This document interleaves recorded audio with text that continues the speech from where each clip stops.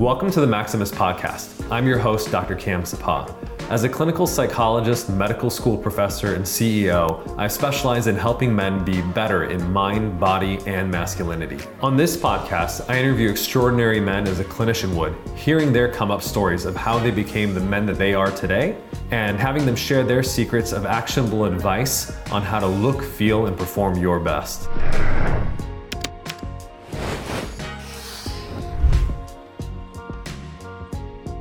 All right, welcome everyone to the Maximus Podcast. I'm super excited today to have as our esteemed guest, Dr. Eugene Shippen, who has been in medical practice for nearly 50 years, starting out in family practice and specializing in endocrinology, focused on male and female hormonal problems due to aging and disease.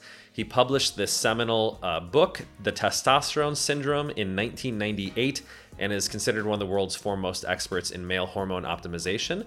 And we're very lucky to also have him as one of our medical advisors to Maximus. So thank you, Dr. Shippen, for joining us today. This is great.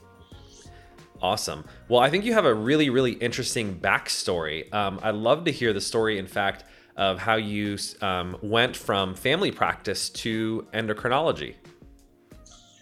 About age 50, I tested myself because I was feeling really run down. I was gaining weight, blood pressure was going up. I had typical midlife spread, syndrome X. And I did a testosterone level and it was 250. And I was kind of shocked and did not know anything more than the average medical student on testosterone. They do not teach it as part of any of the specialties except endocrinology, slightly. Urology, pretty much focused on male diseases, not so much on replacement, at least back then. And so I started with just treating myself. And I started off by treating with hormone injections. So I got a big shot in my butt by my wife every 2 weeks. That was not fun, but it made the biggest change in my energy, my vitality, my mood, my memory. I had lost my initiative. I had a busy practice that was going almost 24/7 with a big practice. So suddenly I had reserve and my golf game had been slipping. And that was important to me because physically I'm a pretty good athlete and I was a good golfer, but I could tell I was just getting weaker. Yeah. With the testosterone, I had a major transformation in my health. And it was so shocking that I started reading up on everything I could. And I started testing my patients. And lo and behold, my patients who had grown older with me, that I delivered their babies, now they're in their 40s and 50s, having the same issues I was. So I started testing them and wow, a lot of them were low. So then I started treating more and more men with testosterone and getting similar results. The shots every 2 weeks is kind of a traditional way of giving back then. Right. We didn't have any of the products that are on the market now, the androgels and the various different types. And I knew nothing about boosting testosterone, only about replacing. And that my knowledge in that was limited. So I joined the Andropause Society in England, and they were into it. And all of their information was on pellets with men and primarily, and then the Europeans also were into injections, and they had an oral form of testosterone decanoate. By the way, I think you brought up a really interesting word there, andropause. I think most of our viewers are familiar with, of course, menopause for women, but can you tell our viewers what andropause is for men? My introduction to andropause was actually through a French doctor. I heard one of his lectures. He came to this country and gave a lecture on andropause. I think that's the first time I'd ever heard that term used. And he outlined the symptoms, the range of men that had it, which was kind of shocking. He also brought up the subject of estrogen, which I had never heard of with men. And so I started to get interested in the subject of andropause, and I called it that. Since that time, we've gotten away from that term. We now realize that males do not have a menopause. You know, age 40, 50, they don't just shut down and go into a low testosterone like women do with estrogen.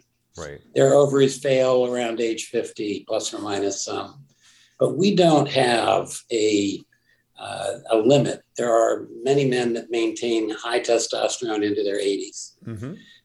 So the term andropause, though, was a good way to view it, that some men were going through this transition, if you want to call it that, and needed hormone replacement just like women did.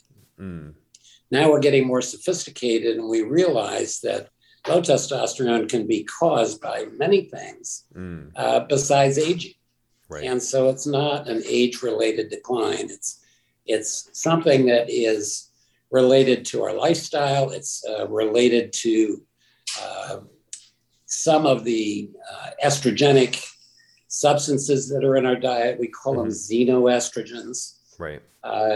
There's a rising level of these estrogenic compounds that are lowering testosterone in the population. So interestingly, 20 years ago, the normal range for testosterone was quite a bit higher than it is today. So the population in general is being affected by environmental things. Our lifestyles are completely changed, particularly with COVID. Everybody is getting less active. They're gaining weight. And so the combination of xenoestrogens and lifestyle changes and stresses and just changes in the way we live. Turn of the century, we walked to work. We didn't even have cars. So, you know, we had horse and buggies, and we did a lot of walking. We farmed by walking behind animals. And so we had a very different style of living and physical demands of living by the turn of the century. Now we have cars, we have our TVs, we have our cell phones. We live a much more quiet life unless one goes out of their way to exercise. Right. So that combination of things, I started to recognize in my patients. Some of them were gaining weight, some of them were running low testosterone, and I could see that there were changes that were related to other things that weren't what you would call an endocrinopathy itself, like something that was caused by failing testicles or something wrong with their pituitary. Yes, there were cases, and as I did more testing, I found some genetic cases. I found men that had medical reasons for their low testosterone. But the vast majority of men that I treated did not have endocrinopathies in the classic sense. And I began to use something named clomiphene. I'd read about clomiphene, and I started using clomiphene as a test for whether they had just declining levels due to some of the reasons that I mentioned. So they were still intact, but they were underperforming for these various reasons. And the clomiphene test was great because it would override those issues and cause a rebound increase in testosterone by upregulating the pituitary and the testicle axis with clomiphene. So I started using a lot of clomiphene testing, and lo and behold, I found a lot of men had this great boost in testosterone. I'd leave them on clomiphene. I didn't need to give them shots. I also got very interested in old-fashioned chorionic gonadotrophin. Now that's gotten kind of a bad rep because of people using it for weight loss, for non-traditional uses. But HCG, or chorionic gonadotrophin, has long been around for fertility, for increasing sperm count and increasing low testosterone caused by a declining pituitary, where the testicles are still intact, but they're not getting the signaling. And HCG overrides that and gives the signal back, right, and restores levels to normal, much like clomiphene. So I have a lot of questions about Clomid and HCG, so let's get into that. But before we do, I want to touch on a really important point that you brought up in terms of both lifestyle factors contributing to the decline in testosterone and associated sperm count, but also the sort of these environmental endocrine disrupting chemicals. Do you have a sense of how much, I know it's hard to say, is contributing? Like, for instance, how many folks in your practice do you find are not seriously obese or sedentary and are still having low testosterone? That's an excellent question. I would say the most common reason is stress, lack of activity, and obesity. Interesting. That particular category, the middle-age spread, we've even got a kind of a term for it that we kind of expect guys in their 40s to start to get big bellies and gain central fat due to those lifestyle things. But then I would run into what we call mesomorphic people that are not fat, that are muscular, athletic, or thin. And there's no explanation for a low testosterone in these guys. Some of them were actually exercising and having a fairly good lifestyle. A lot of them go to the gym, a lot of them were athletic, and that really helped. But even despite that, they would run low testosterone. Or we would run into the overtraining syndrome. Guys that wanted to get in shape and they started running. Back at that time was the jogging aerobics. And so everyone was into doing aerobics and running, and then we got 10Ks and marathon guys. And people training for marathons that were running these large amounts of mileage would get to a point where they had overstressed their pituitary testicular axis, and they would drop in their testosterone. Yeah, fascinating. It's classic overtraining syndrome. The literature recognized that and found that clomiphene was a good treatment for that. If you put them on clomiphene, raise their testosterone, you could reverse the overtraining syndrome. Plus, with good doctoring, you get them into a better balance of diet and exercise, so they're not exercising beyond their limits to try to gain their peak performance at the expense of just training too much. Right. So question on this, clomiphene or Clomid has been around since 1967, and it's obviously FDA approved for fertility in women. It's not formally approved for treating men, although it's obviously been used off label for decades. If it's so effective, why has it not become more popular, and why is sort of TRT really usually become the first line treatment? The first thing that I would say is there is no good training in medical care in any of the specialties for men's health. It's always men's diseases. Everything focuses on, somebody that has lost their testicles in an accident or radiation or something of that nature. They have a medical reason for it. And so replacing somebody that has primary hypogonadism is pretty much standard medicine. But when you get people that are running lower levels or borderline lower levels, even sometimes normal levels, but having the symptom complex, nobody is teaching what to do to optimize those people that are sliding down the scale but haven't reached the endpoint where you can make that diagnosis.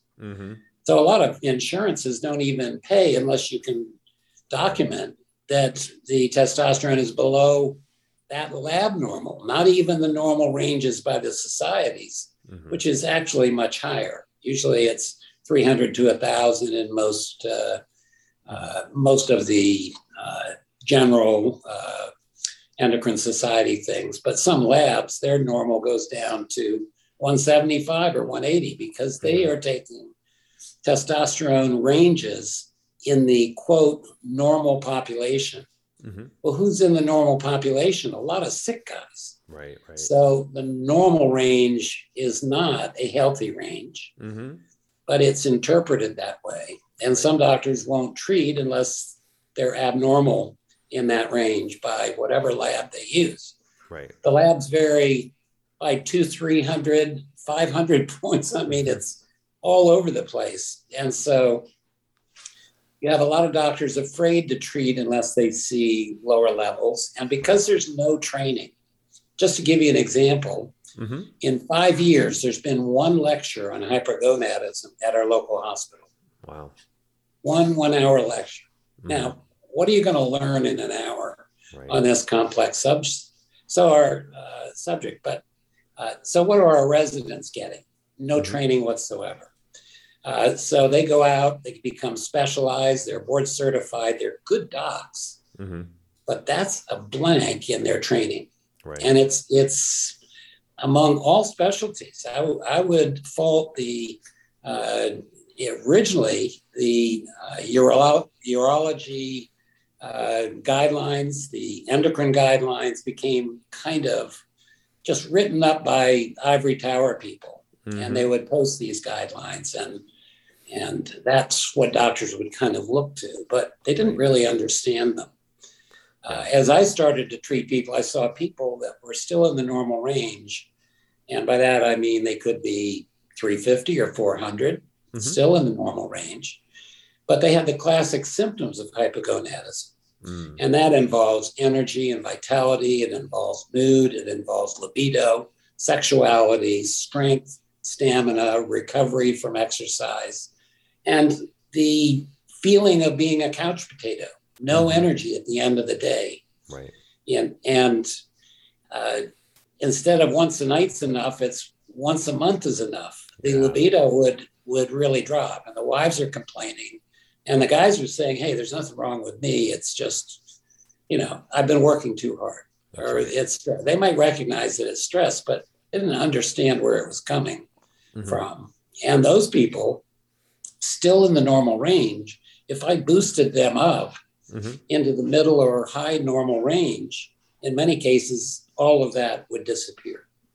So you couldn't classify them necessarily as hypogonadism, even though they had dropped within the normal range. They normally were 700-800 people. Now they're running 400 or 500 or 350.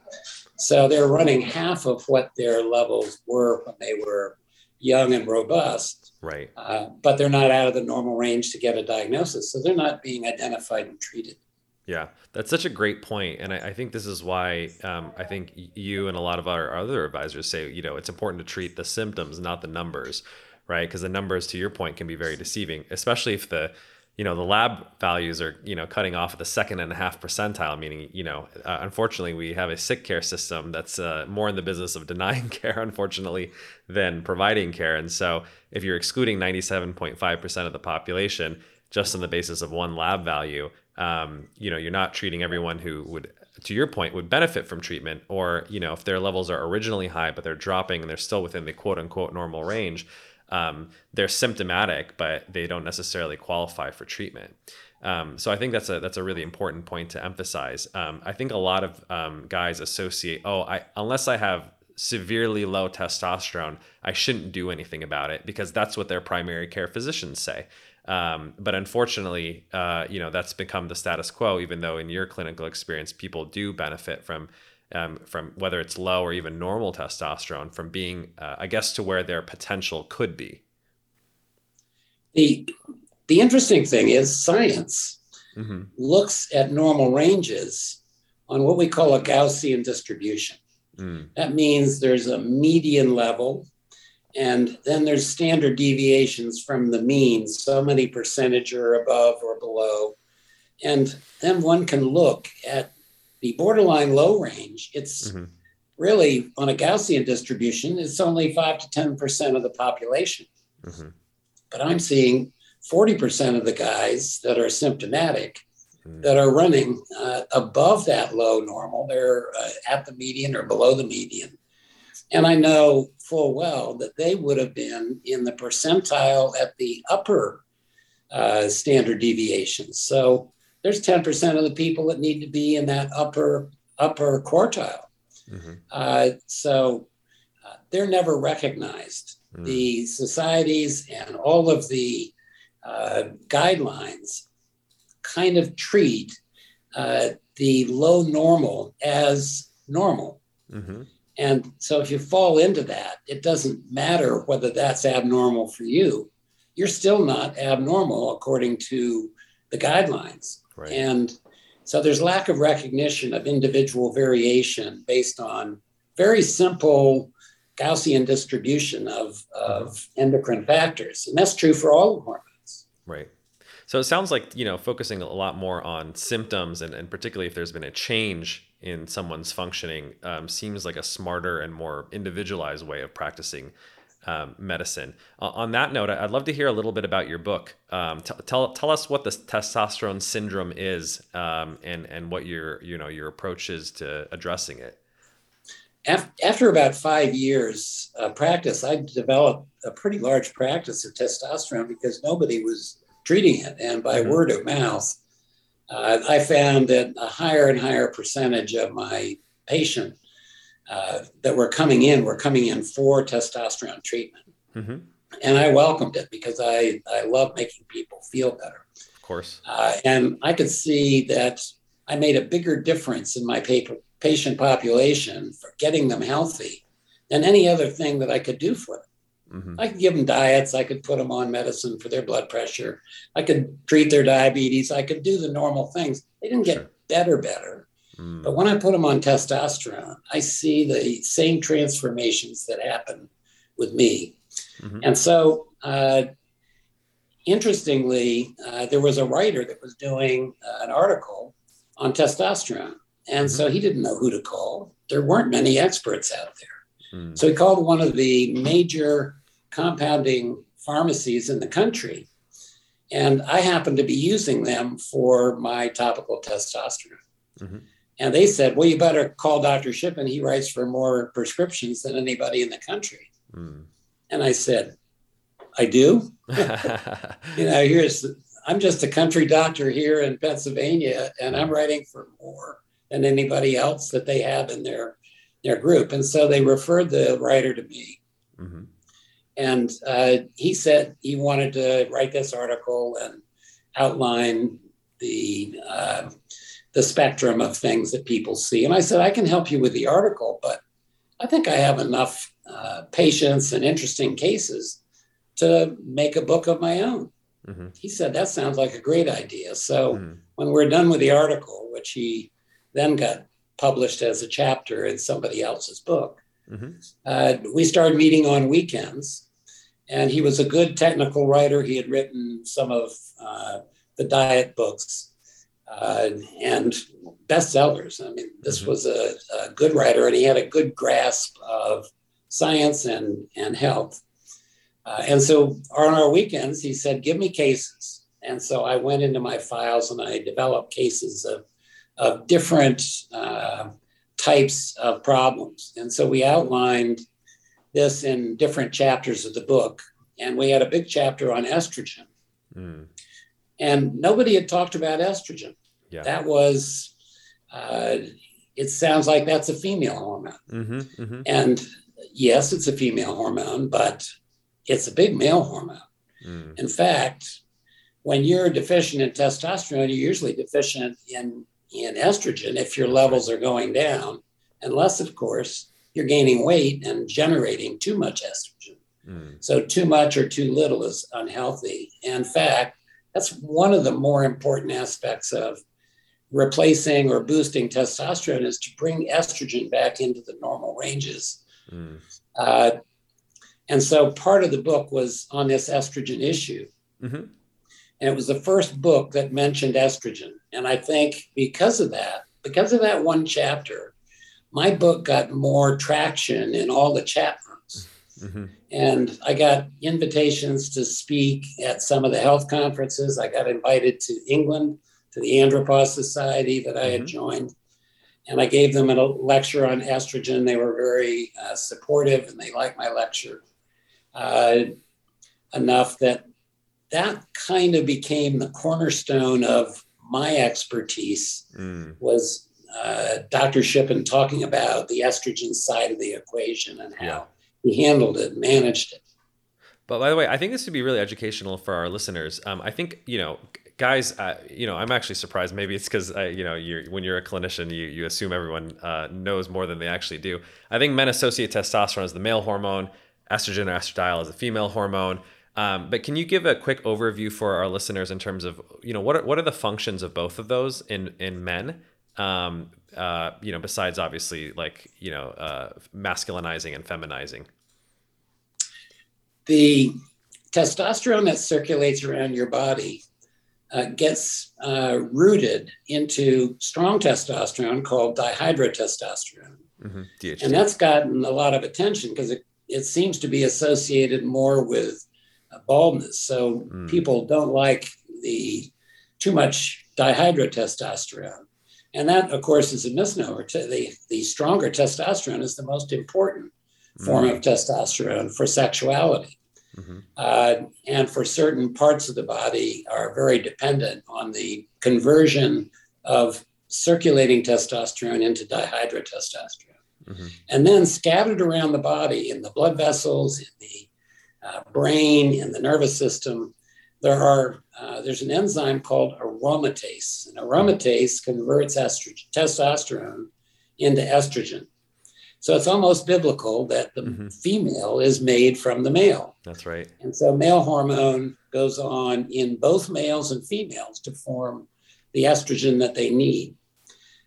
What they found is if somebody becomes deficient in testosterone, that they also are going to be deficient most of the time if they run very low testosterone in estrogen. And the side effects of low estrogen are increased cardiovascular disease, increased insulin resistance. So they become more syndrome X, or that central fat. They can't lose that. They sometimes gain a little bit of chest fat called gynecomastia. But low estrogen is actually associated with increased mortality from cardiovascular disease. So with men having a higher incidence of cardiovascular disease as they age, lower estrogen is a problem for aging males, just as low testosterone is. In that conversion, if you gain weight, your fat cells have more aromatase, you may get too much estrogen. Now, on the high side, you become estrogen dominant, and estrogen suppresses many of the sexual functions, libido and weight gain and moodiness. Men sometimes get teary at movies when their estrogen is too high. They get more emotional. I kind of kid with them. They want to shop and chat instead of more active activities. But so the issue is to find the optimal balance of testosterone and estrogen.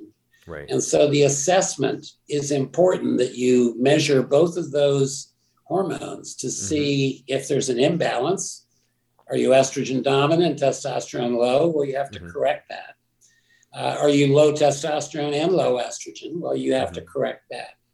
And so there are different approaches to replacement or boosting that solve those different problems. So it sounds like with estrogen, and there's almost like a Goldilocks zone, if you will, not too low, not too high. Is there an objective, was there a range that you're shooting for therapeutically to get men into the optimal range? And then conversely, is there a similar thing for testosterone, or is it different in the sense that there's no problem with being high testosterone? What started as a concept of kind of an estrogen testosterone ratio. In my book, I kind of talked about the ratio being 5-to-1 or something like that. And if you were more than that, you had a higher level of estrogen to testosterone, you were high estrogen. What I've come to find out is that genetically, we have a wide range of variation. And so I've gotten away from trying to define a ratio as being good or bad. Mm. I find some men have high estrogen and they're asymptomatic. They don't have gynecomastia. They have good libido. They're fine. Right. And treating them, they feel worse. Mm. So they're born with a higher estrogen component genetically. So we have to really individualize endocrinology of men and not just look at a certain ratio. People want to say, oh, well, when you're 20, your ratio is all testosterone, almost no estrogen. Mm. Wrong. It's different for every person. So the skill of the physician is to find out through trial and error. Sometimes the testing starts us off thinking that the ratio is off. And we find that as we treat testosterone and estrogen rises, there seems to be no bad side effects. In fact, lipids get better and cardiovascular risk factors get better. Insulin sensitivity gets better. I don't treat those because of a number.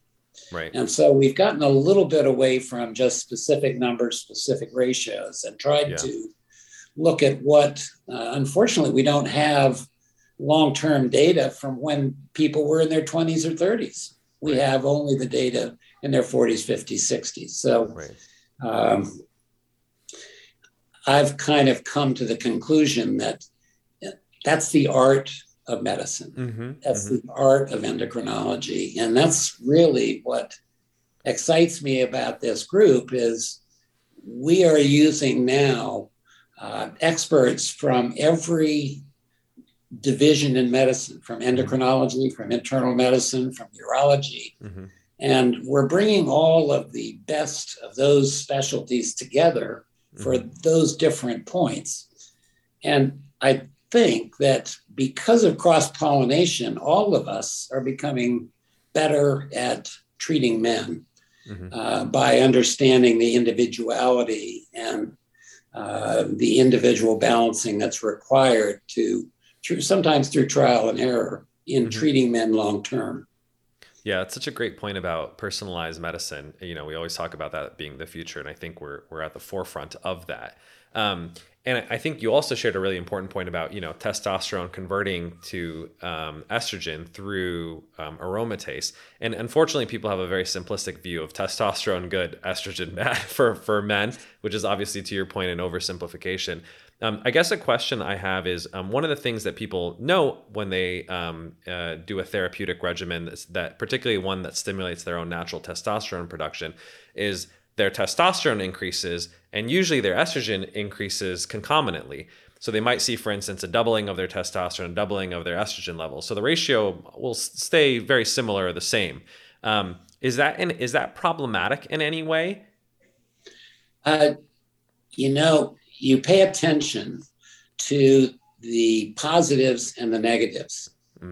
So one thing I learned was more is not better.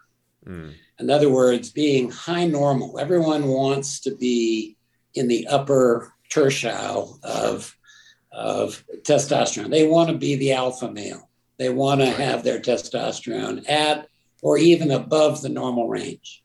They want that extra benefit. And men that are into bodybuilding, weight,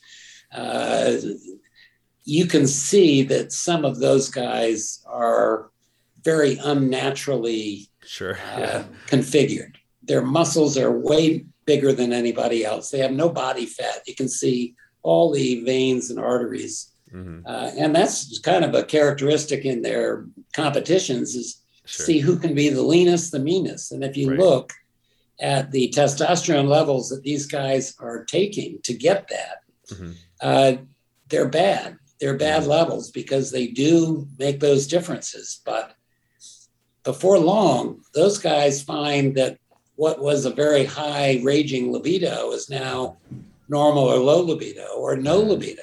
Right. And now they've turned off many of the receptors, the hormone receptors, as they flood the system and desensitize with excessive hormone. The body has to regulate itself if it's getting too much of one compound or another. And that's true of every hormone, too much thyroid, too much cortisone.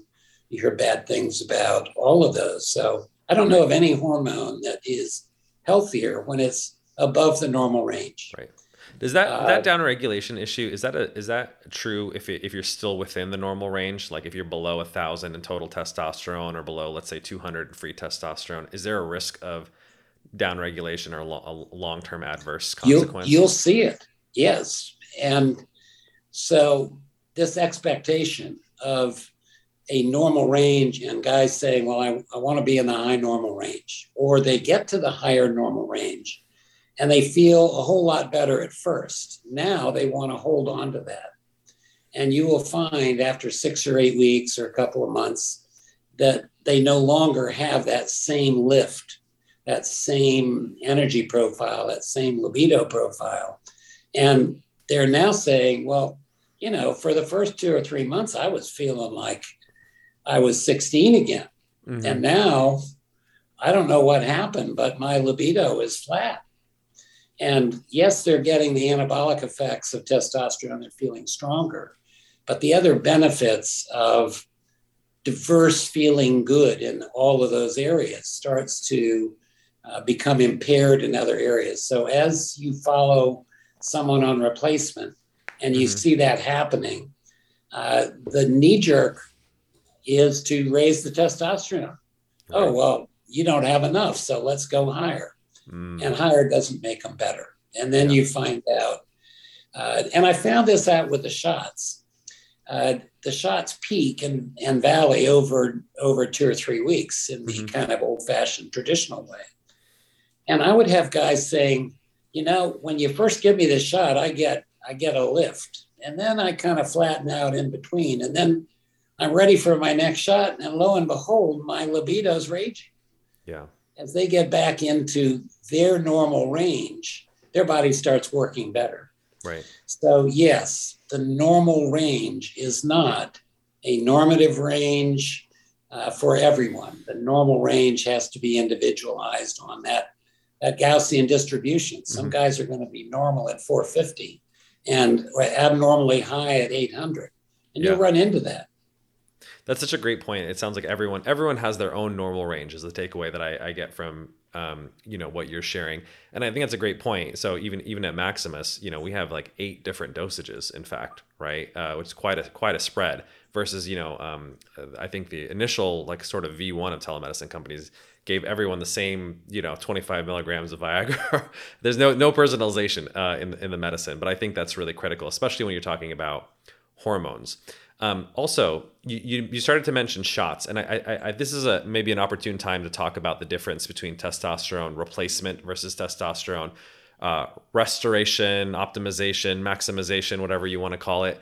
Because I think there's a lot of confusion. One of the things I've observed on social media is many men now basically assume TRT is the only thing that works and everything else is worthless. That's the common trope, if you will. And maybe that's because there's so many like over-the-counter supplements that don't really do anything. And so maybe people have become skeptical of snake oil.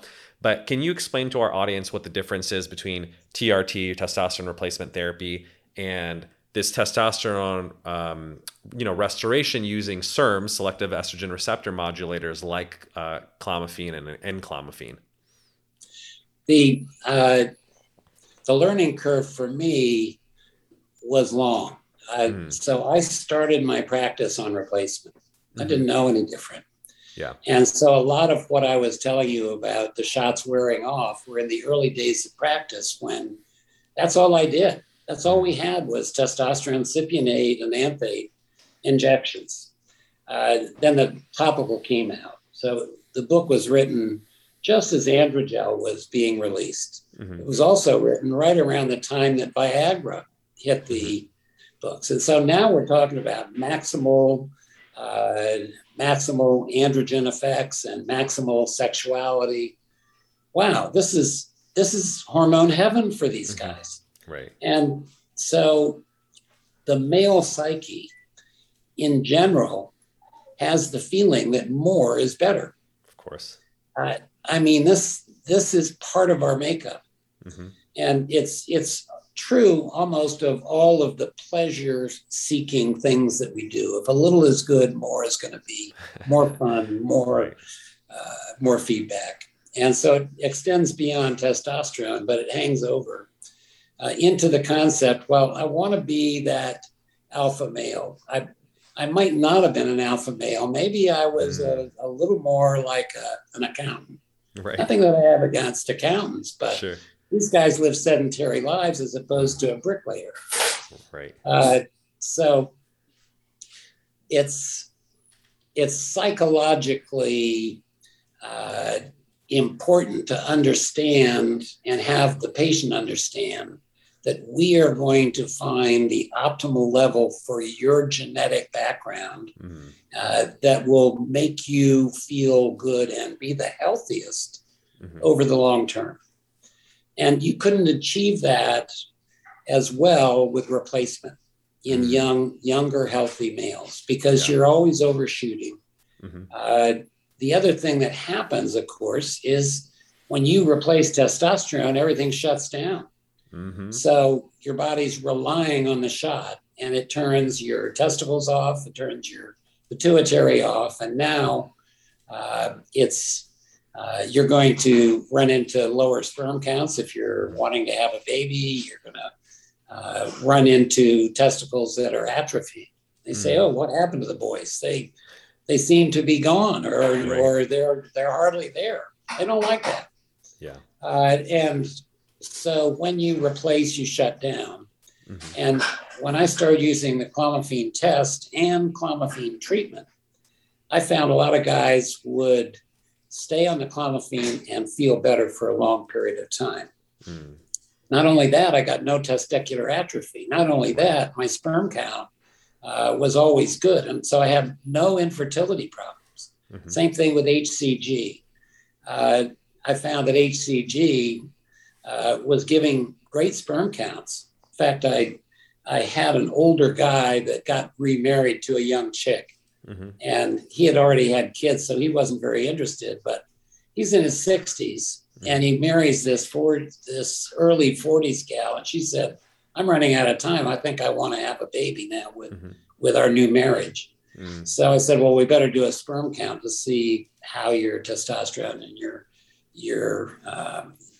and his testosterone is low, so I put him on HCG. And on HCG, which is the LH from the pituitary, it's an analog of that. Right. And I got the sperm count back, and the person reading the sperm count at a fertility clinic, the comment on the report was, "Best I ever saw." And he went on to father a child.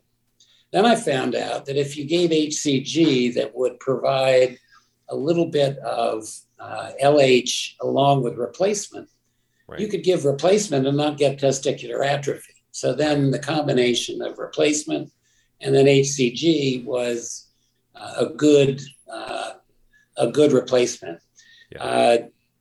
And everyone that wanted to have a baby was able to have a baby with that combination. With clomiphene, I never ran into that.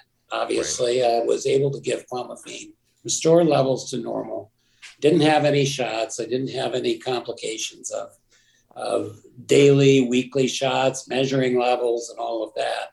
You have following your hormone levels and your questionnaire. And so your clinical response, your testicular response and levels of testosterone, estradiol, that's what guided dosing, and we didn't have the problems that you run into with shutting down the whole, we call it the HP axis, the hypothalamic pituitary testicular axis. So the brain and the pituitary are sensing the testosterone, the testicles are responding to the signals to make more if you're low. And that gets wiped out with replacement. Right. So just as you were saying, it's easy to overshoot with TRT, especially in healthy young men. I've heard something similar about clomiphene, right? That especially on very high doses for guys, they can overshoot sort of their estrogen, and sometimes they run into side effects, especially visual ocular issues, and more commonly mood and libido issues. Even though their testosterone is sky high, so is their estrogen. That's almost super physiological, if you will. So can you talk a little bit about that, and also what the difference is between clomiphene and N-clomiphene, which a lot of folks aren't as familiar with? The group of drugs that clomiphene belongs to are called SERMs, SERMS. That they're chemicals that have a similar effect to hormones, but they're not hormones. And there's a big category of those, so I won't be too technical in that. Clomiphene belongs to the SERM category. So it is actually an estrogen analog, but instead of activating estrogen receptors, it turns them off. So as we were talking about the HP axis, the brain senses the circulating testosterone, and in the brain, it converts testosterone into estrogen.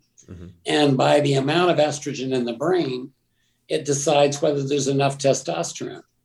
Well, when you give a SERM that blocks estrogen receptors, you're fooling the brain into thinking there's not much testosterone. And so there's an increased production of LH and FSH from the pituitary to make up for the difference. So we get a natural increase in signaling to the testicles to make more testosterone. Now, the other parts of the brain, the area in front of the HP axis, is where your sexual centers are. And the sexual centers also require estrogen conversion. And so the SERMs that block estrogen receptors in the hypothalamus also can, if they're too high, start to block the estrogen receptors in the libido areas. So too much of the clomiphene or N-clomiphene will actually downregulate the good estrogen receptors by just blocking them. So there's an optimal level where you increase the testosterone and you get more testosterone estrogen conversion, enough to override the slight suppression from the SERM. Now, clomiphene is actually a combination of something we call isomers. Isomers are similar structural molecules, but they're like the right and left hand. What we've found is that certain molecules that are right-handed are the active portion of the SERM, and the left-handed has a similar structure, but it doesn't fit the receptors the same way. So unfortunately, clomiphene has a predominance of the left-handed receptor, or the left-handed molecule that blocks the receptor. And so clomiphene is made of N-clomiphene as the right hand or active, and zuclomiphene, which is the left hand. And because as you increase clomiphene, you're increasing zuclomiphene, there's a more narrow window for that blocking effect. And so clomiphene is actually harder to regulate because of the increasing zuclomiphene as you get to higher levels. So if you read the old literature, they gave clomiphene 50, 100 milligrams. And yeah, you got a great kick in testosterone. But as I was telling, as you get too much of one or too much blocking, pretty soon the patient is telling you, well, you know, I feel stronger, but libido is gone, or I'm weeping at the movies, or I'm wanting to shop and chat, knowing that you're really becoming estrogen deficient. You can almost get menopausal symptoms with hot flashes. So there is a very fine adjustment that needs to be made in each individual. And the nice thing about clomiphene, it's the right-handed molecule. So we're going to get more stimulation without as much blocking as clomiphene. So it's a more purified form of the drug, and it has a wider range of, I don't want to call it safety, of efficacy. At the same time, we're we can give too much enclomiphene and run into the blocking of the hypothalamus in the libido areas, and then some of the side effects, visual side effects that are sometimes reported just from that imbalance. Right. This is a really subtle but really, really important point, right? So the two isomers, the left and right hands that you mentioned, right? So the clomiphene or Clomid is 62% enclomiphene and 38% zuclomiphene. But the thing that I think a lot of people don't understand is the half-lives are very different. The half-life of enclomiphene is actually pretty short. The half-life of zuclomiphene is very long. And so what happens over time is when you take it, a lot of people feel great on Clomid within the first week or so because they're getting more of the enclomiphene. But what happens over the weeks and months is the enclomiphene stays very low. The zuclomiphene builds over time. So over time, I actually argue clomiphene is really zuclomiphene. You're pretty much getting 90% serum saturation levels of zuclomiphene versus enclomiphene, which is 99 point, whatever percent pure. You're really getting the enclomiphene molecule. So even though they're similar drugs on paper, over time they almost become two different drugs and have different effects because enclomiphene is more of an estrogen receptor antagonist and zuclomiphene is more of an estrogen receptor agonist. Actually, it's more estrogenic. And so I think that's the great promise of enclomiphene is you to your point, you get this greater efficacy profile, potentially safety profile as well, in terms of the ability to boost testosterone without as much of the risks or side effects. So on that note, can you talk a little bit about the efficacy and safety of enclomiphene specifically, whether that's based on your reading of the research literature, or I know you've used it in your clinical practice as well. So I'm curious how that turns out for your patients. It's fairly new to my practice because the company that patented it held the patents originally with the idea that they were coming out with a drug that would hit the market. And then for a number of reasons, they decided not to go forward with the production as a drug. So they vacated the patent, so to speak. And once you vacate a patent, other people can use it for the benefit of mankind. So you can't hold a patent and not act on it without other people finally having access to the beneficial effects. And so that's what happened.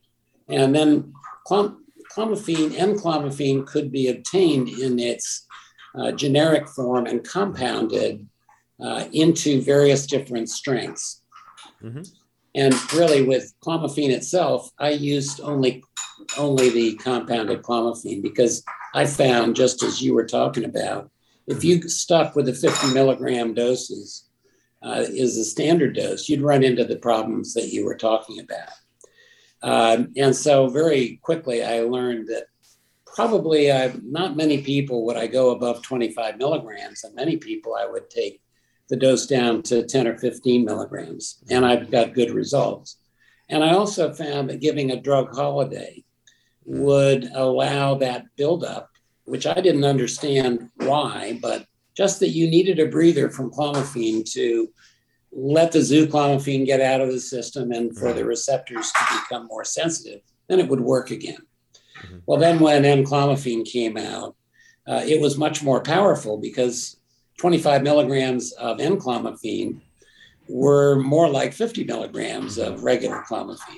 Right. So I found that because of its potency, you could get by with much lower doses. So I started lowering the dose to 10 and 15 milligrams, and occasionally even less, and getting good results. And the lower the dose, the lower the interference.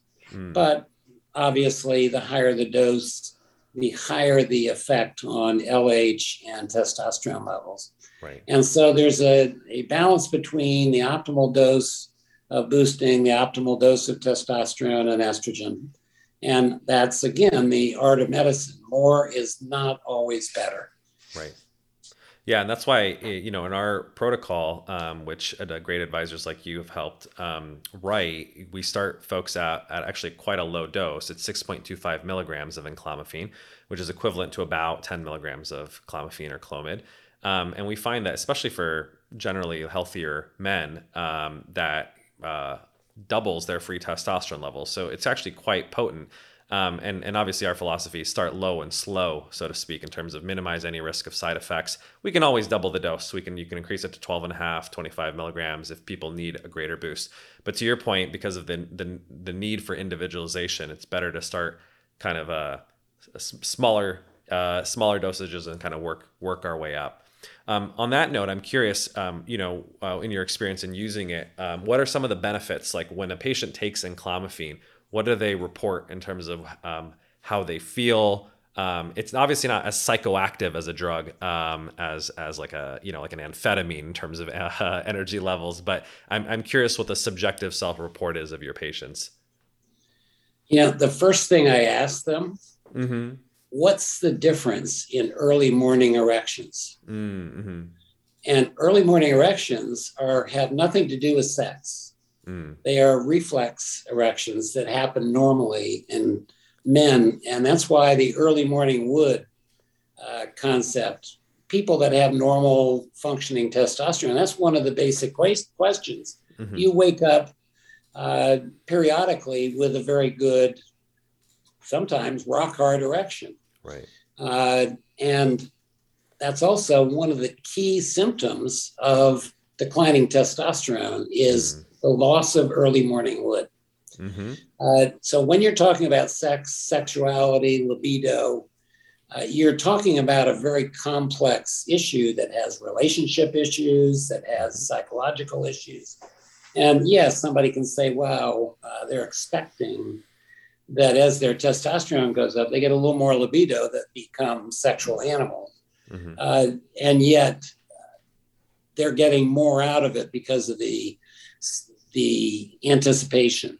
Mm-hmm. The placebo effect is actually part of the total effect of the drug that you're giving. Fair enough. Yeah, it's true for all drugs. Early morning erections are free of any psychological aspect. So I like to use as one question, what's happened to early morning wood? And the guys that I'm treating, almost all have said, that's the thing of the past. I might occasionally have one, but they weren't like they were when I was in my 30s. Right. I'd roll over in the bed almost every morning and, there he was. Now it's a thing of the past. Now, when you go into the boosting, that comes back. Mm-hmm. And so that's a good objective criterion as opposed to some of the softer psychological infused questions like, how is your libido? How frequently do you have sex? Things like that, because that really has a lot to do with your psychological expectations as much as the physiology. That's such a great little tip or trick, I would say, right? I think a lot of guys might have heard about sort of this concept of early morning wood or, a spontaneous erection upon waking, so to speak, but may not pay attention to it. But maybe it's a good, canary in the coal mine or bellwether of, I think a lot of folks listening to this podcast may be asking themselves, well, is my testosterone level optimal or not? Obviously the best way is to check your levels. But short of that, as we talked about, the symptoms That's an excellent biomarker of declining levels is a change in that little thing. And it's not something that anybody pays attention to because it's not useful. Right. And so whether you have it or don't have it, it's not going to change your day. Right. And if you go to use it, it disappears, so it's not something that if it happens, you can jump up and be active. As soon as you jump up and be active, it goes away. Totally. And you have to rely on normal activity. The other question that is very good is, how's your afternoon and evening energy? Do you now have energy for more things late in the day than you used to? Mm-hmm. And the term couch potato comes from people that get home from work and they work hard. Yep. And basically they grab a beer and sit down on the couch. And they start watching the ball game or news or whatever they like to watch. They may not even have energy to read. And so the energy late in the day is another biomarker of better testosterone activity. Mm-hmm. What do guys do when their testosterone is fine? They get home and they start mowing the lawn. They start doing the honeydews that are out, and those have disappeared. The honey asks you to do something when your testosterone is low, and you're on the couch saying, "Well, not right now. I've got to catch my nap, right? Or I'm just not up for it today." And so that disappears, and their activities later in the day, their non-business activities increase. So that's another kind of a general thing that they'll notice, that mm-hmm. their energy stays good and they're automatically more energized to mm-hmm. be active. Right. So I like to use that. And obviously we talk about how good are your erections, how often mm-hmm. are you experiencing satisfactory intercourse and those kind of things, because they do go up. But that area of questioning, if you look at the literature on that, mm-hmm. it's all over the place, because those biomarkers are 50% psychological and 50% physiological, or maybe right. even 90% and 10% or some other ratio. Right. So you can't use those all the time, but basic energy, vitality, reserve, initiative for doing extra things, early morning erections. Those are some of the key things that I am interested in when I have a patient coming back for follow-up. Mm-hmm. That's such a great point too, because I think people anecdotally just associate testosterone, higher testosterone, with kind of bodybuilding, right? The effects on body composition in terms of decreasing body fat, increasing muscle mass. But I think they underappreciate and the boost in energy. And it's a very different type of energy than the stimulants.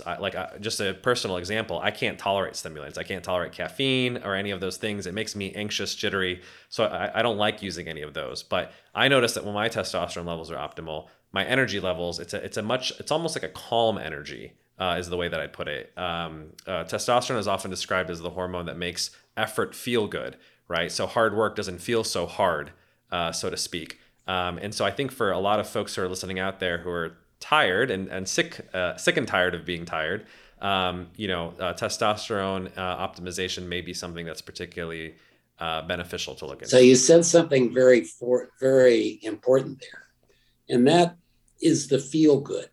Mm-hmm. And so energy from a stimulant may make you feel jazzy and energetic, but testosterone, when it's up, increases mood. And there's plenty of studies on depression that show that low testosterone is associated with higher levels of depression, anxiety. And so in a way, I almost call testosterone the happiness hormone, because if you're feeling better and more energetic, it's good feeling energy. It makes you feel better in general. It's a global positive in how you feel and function. So that's another soft sign, but it's very important that's asked along with the rest of the questions. How are you feeling as far as your positive energy? Do you feel more up? Do you feel more positive about your job, more positive about your family affairs? So it's a positive energy at the end of the day or all during the day. Mm-hmm. Yeah, that's a great point. So not only is it increasing their energy or arousal, as we call it in psychology, but the valence in terms of the positivity of the mood as well. Interestingly, in our clinical trial, we actually gave a standardized measure of mood, the PHQ-4, which is 2 questions about depression, 2 questions about anxiety. And 56% of our participants actually reported an improvement in anxiety and depression symptoms, even though it's not a psychiatric treatment. But to your point, if it's almost like the happiness hormone, it does seem to have some mood boosting effects, which is why I'm actually very excited about sort of the future of like neuroendocrinology, if you will. Psychiatric drugs have been so focused on specific neurotransmitters, whether it's serotonin or dopamine, et cetera. I think we've come to realize that the single monoamine hypothesis of depression is caused by low serotonin or ADHD is caused by low dopamine is oversimplified, so to speak. And maybe there'll be, more treatments that are actually hormonal in nature to improve mood.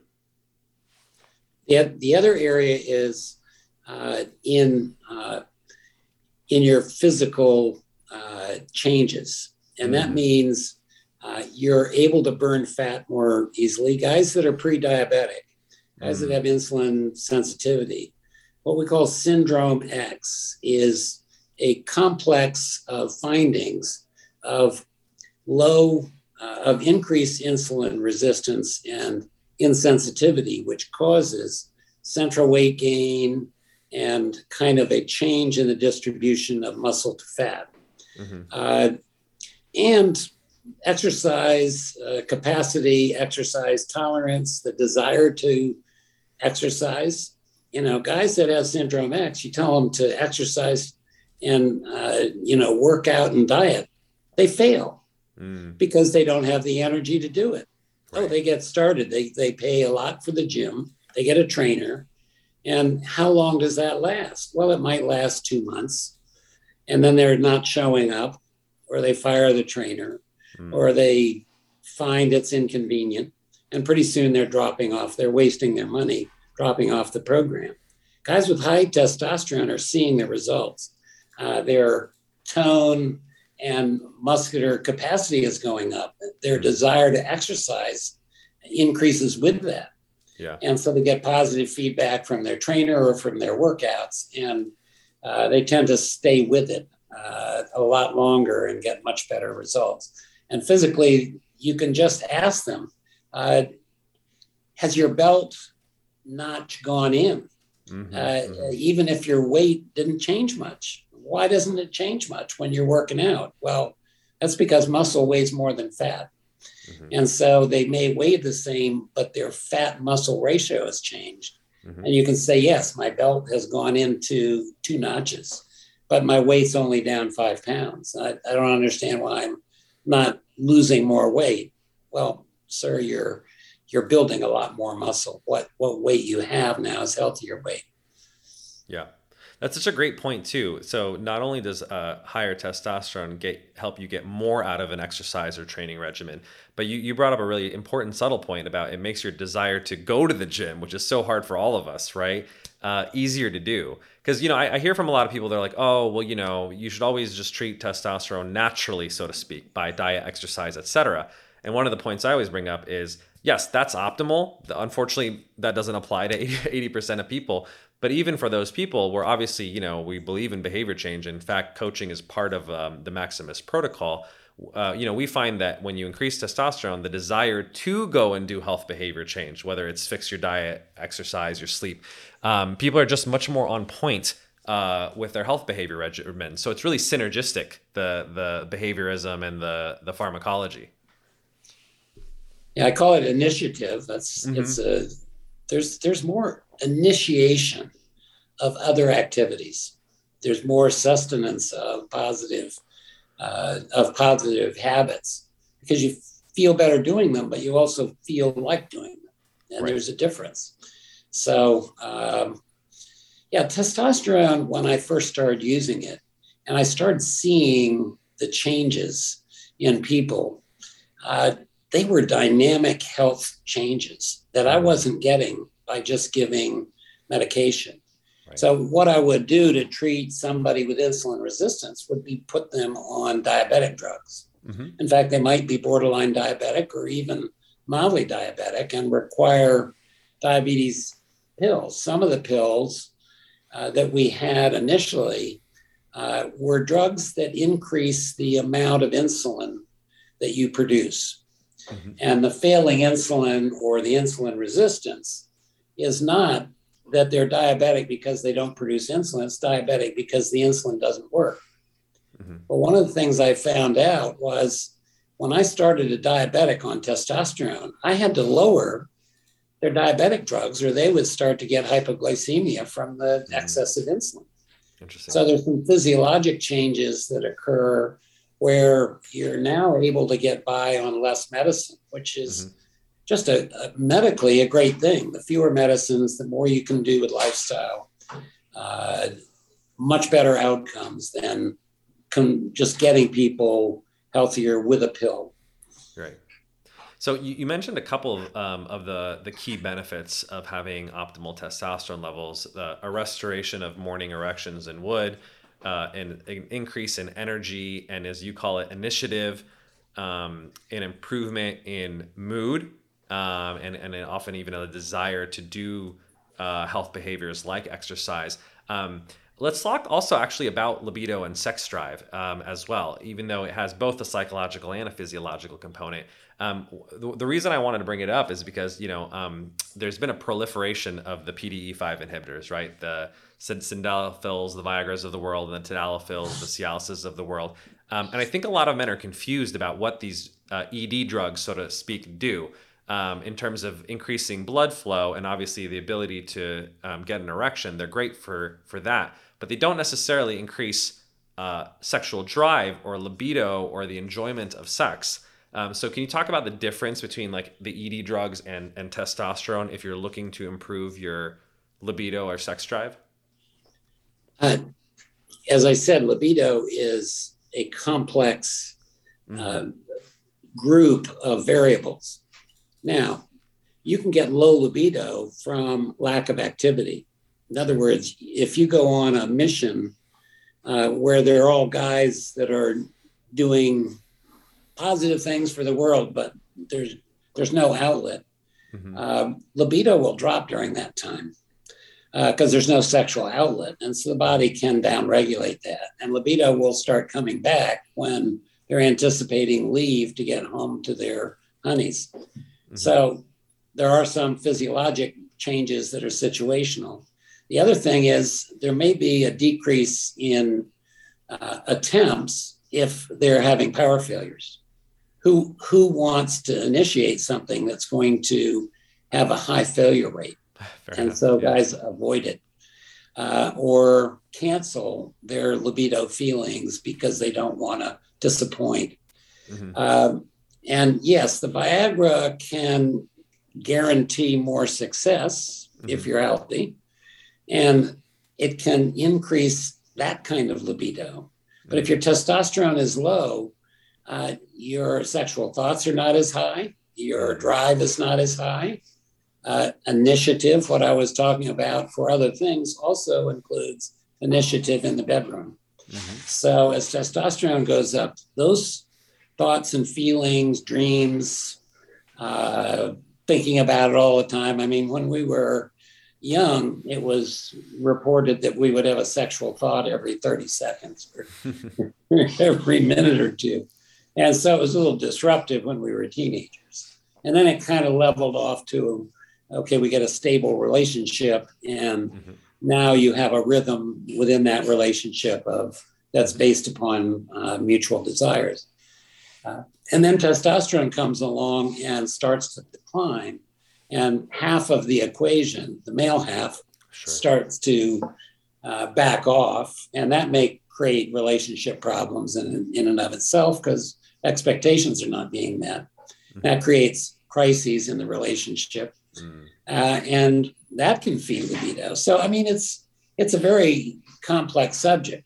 The nice thing is when natural libido comes back up, mood comes back up, initiative comes back up, and the positive feelings that you get toward your mate are all tied up in that. And so you get a recruitment of all of these positive factors coming together that you don't just get with Viagra, for example, that just gives you a better performance. The two together are great. Now you have more confidence and you have more drive, and it builds on itself. Absolutely. So you talked about the benefits in the bedroom. I'm curious about the benefits in the boardroom, so to speak, in terms of, I think a lot of guys, in addition to the energy slump that you mentioned, which can be remediated through testosterone optimization, are looking for improvements in their focus, in terms of their concentration, and in terms of their performance, not just in the bedroom and in the gym, but at work in order to be competitive and move along in terms of their professional development. I'm curious what you've observed when your patients have optimized their testosterone in terms of the professional and work benefits. I don't think I spend much time on that issue when I'm face to face. That doesn't come up very often. But I can tell you, initiative, that word applies to all those areas. Yeah. Initiative for completing your work, or initiative for going the extra mile at work is the same initiative you get when you get home and have the honeydews or just want to do other activities. Right. So I'm sure that bridges into more positive, maybe more dominant activity. Yeah. You may have been a type A dominant male type when your testosterone was normal, and you get to be a little more type B, a little bit more accepting, a little bit more let somebody else do the job, a little more of a follower than a leader. And I am certain that if you were a type A, you'll start to see the type A behaviors returning with that, and better job performance and just more energy for the job is going to give you more work energy and positive outcomes. Absolutely. Have you noticed anecdotally anything in terms of attentional benefits? I mentioned this because we had a patient who incidentally has ADHD and went on our protocol, not for that, but to optimize his testosterone, and incidentally reported an improvement in his attention. It was kind of an interesting, serendipitous kind of finding. I'm curious if you've heard that from other folks as well. Well, think of the physiology. When your testosterone comes up, your dopamine system is more active. And the key aspect of ADHD is low dopamine levels. Also, certain types of depression are more low dopamine. They talk about serotonin, they talk about norepinephrine. But I'll tell you what, dopamine is right there. And not too many of the antidepressants deal with dopamine or adequate enough. So they get a boost in the other things, but not the dopamine. When testosterone comes along, dopamine goes up, and that means that their ADHD is not being created by a low dopamine environment in the brain. So that doesn't surprise me at all. Yeah, that's a great point about the association between testosterone and dopamine, and that these two often go sort of hand in hand. And so when you optimize one, you can potentially optimize the other. So I think this is a really important emerging area for research. I wanted to ask common questions that folks ask about our protocol. I think most men have a positive association with testosterone. To your point, more is not always better, but they know that it's important for their optimal functioning. I think what scares some folks off is this idea of, if I have higher testosterone, it's going to accelerate my hair loss. Or if I have higher testosterone, it's going to increase my prostate growth or give me prostate cancer or cardiovascular disease or cut my life short in some way. Can you talk a little bit about the research on that? Yeah, unfortunately, there have been some lousy articles written on testosterone replacement that reported increased cardiovascular events within the first 90 days. When they were examined carefully, some of these studies in reputable journals have been totally you looked at the research and it was poorly done based on statistical. One study, the baseline variables showed an improvement, but when they got through with all their statistical analyses, there was a decrease. What I like to see is the mortality studies. Now, one of the mortality studies done very carefully showed that testosterone and dihydrotestosterone were clearly associated with greater longevity. In other words, a lower mortality rate. And lower mortality means that the major causes of death are being reduced. And the major causes of death fill such a large area. And the major causes of death are cardiovascular, about 50%, plus or minus some, and cancer, about 25%. So are we lowering cancer? Not so much cancer, but we're certainly lowering cardiovascular risk. There's some other things that we can lower cardiovascular risk, which we'll talk about sometime in the future, some additional treatments that you can use to compound the beneficial effects of testosterone. I kind of use myself as an example. As I sit here and talk to you, I'm 79 years old. Most people find that a little bit unusual that I'm still this energetic and wanting to expand my knowledge and my my career, that I still have the energy for it. I've been on testosterone since age 50. I'm 79, almost 30 years. I have a little diabetes. It's very stable. I have a little cardiovascular plaquing that we've discovered. It's never gotten worse in 10 years. I pass all the stress tests. I outdrive just about everybody on the golf course my age. Amazing. Again, there are some guys that still knock it past me, but not too many.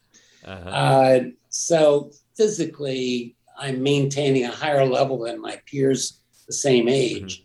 And so I don't want to retire. I have the energy to keep doing. And that one of the things about Maximus is that Maximus is something that came up that is something I always wanted to do. I just didn't have the tools to organize and develop it. I have a lot of good ideas, but I never had a way of marketing them or putting them together in a protocol. So the excitement for me was that here we've got what I think is the highest level of scientific forum to put forward the best of what I know and the other specialists know on the issues of men's health, and the issues of problem solving. So part of the Maximus is to preserve the pearls that we've learned for problem solving of common problems. Things like premature ejaculation. Go and ask the doctor for something. They don't have it. We do. Peyronie's disease. A lot of guys get diagnosed and they don't, well, they're advertising on TV. They have some new drug treatment.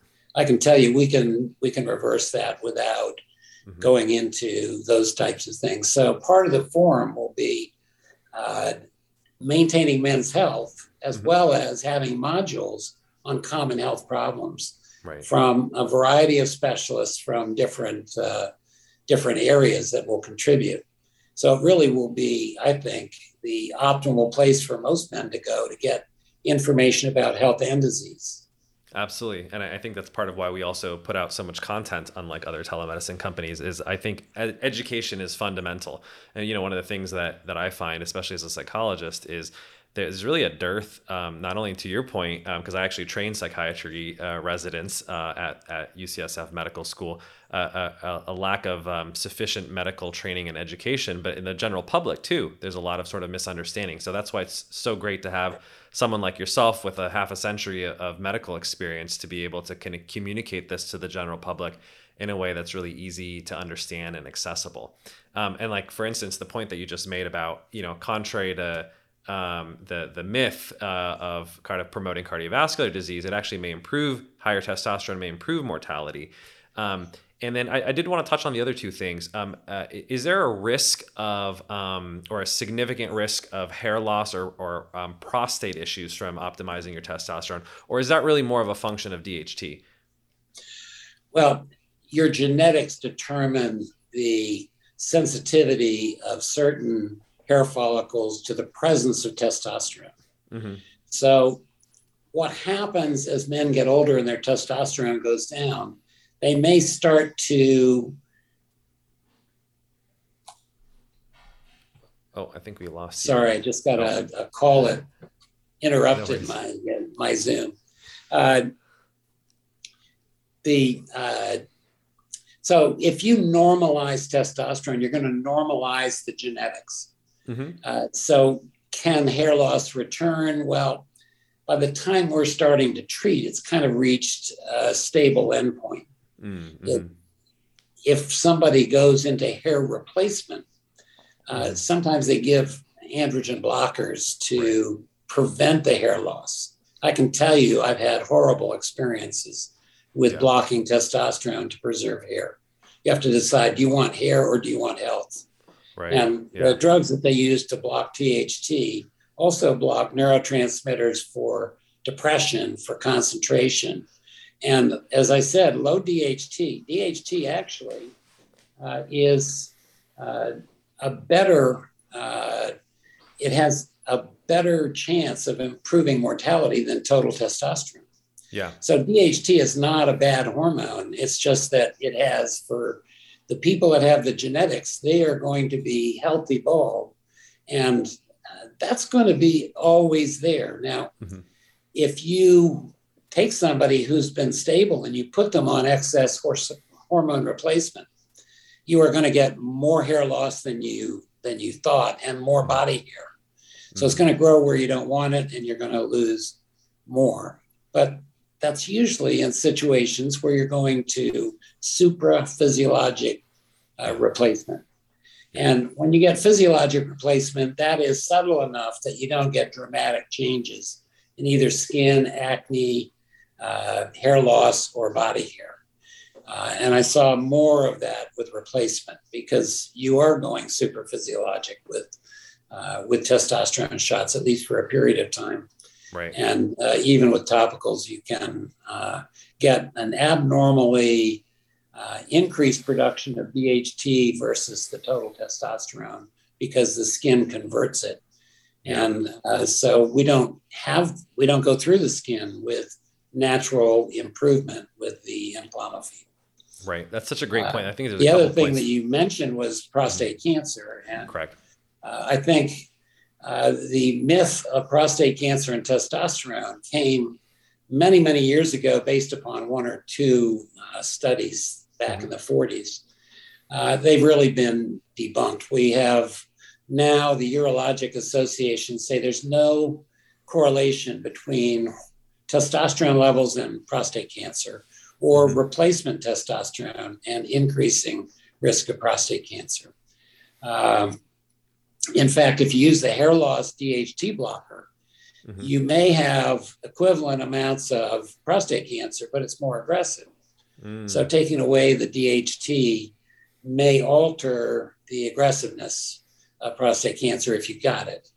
But you're not going to get prostate cancer at a higher rate no matter what you do. You still need to be screened for it because it can happen no matter what your testosterone level is. That's such a great point. Yeah, and to reiterate that, because I think there's some jewels in what you just said, is one, DHT is not evil, as many men unfortunately have got that association. And that's why, the 5-alpha reductase inhibitors, the 5-AR inhibitors that people may be familiar with, especially finasteride, brand name Propecia, while, a lot of folks take it for hair loss, we decided as a company to not offer it because of the potential of those sexual side effects, as you mentioned, but also because the idea of systemically suppressing DHT to sub-physiological levels takes away that virility benefit and the sexual benefits and the masculinizing benefits of DHT, because it is a beneficial hormone. And the other thing that's really important too is TRT seems to increase DHT much more than enclomiphene. When they've done these head-to-head studies, there's a very slight increase in DHT with enclomiphene, but the T to DHT ratio, the ratio of testosterone to dihydrotestosterone, actually does not change on enclomiphene. It does significantly increase. The DHT to T ratio significantly increases on TRT. So while some guys on TRT may actually find an aggravation of their androgenic alopecia or hair loss, that shouldn't actually be the case with enclomiphene. It's much more hair safe or hair friendly, so to speak. Excellent.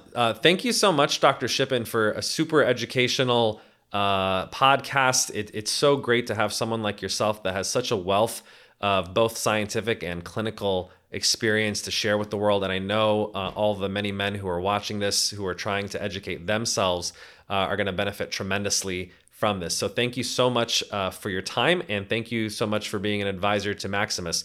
We are very grateful to have your expertise along with a great panel of other medical advisors to bring the best in men's health and hormone optimization to the masses.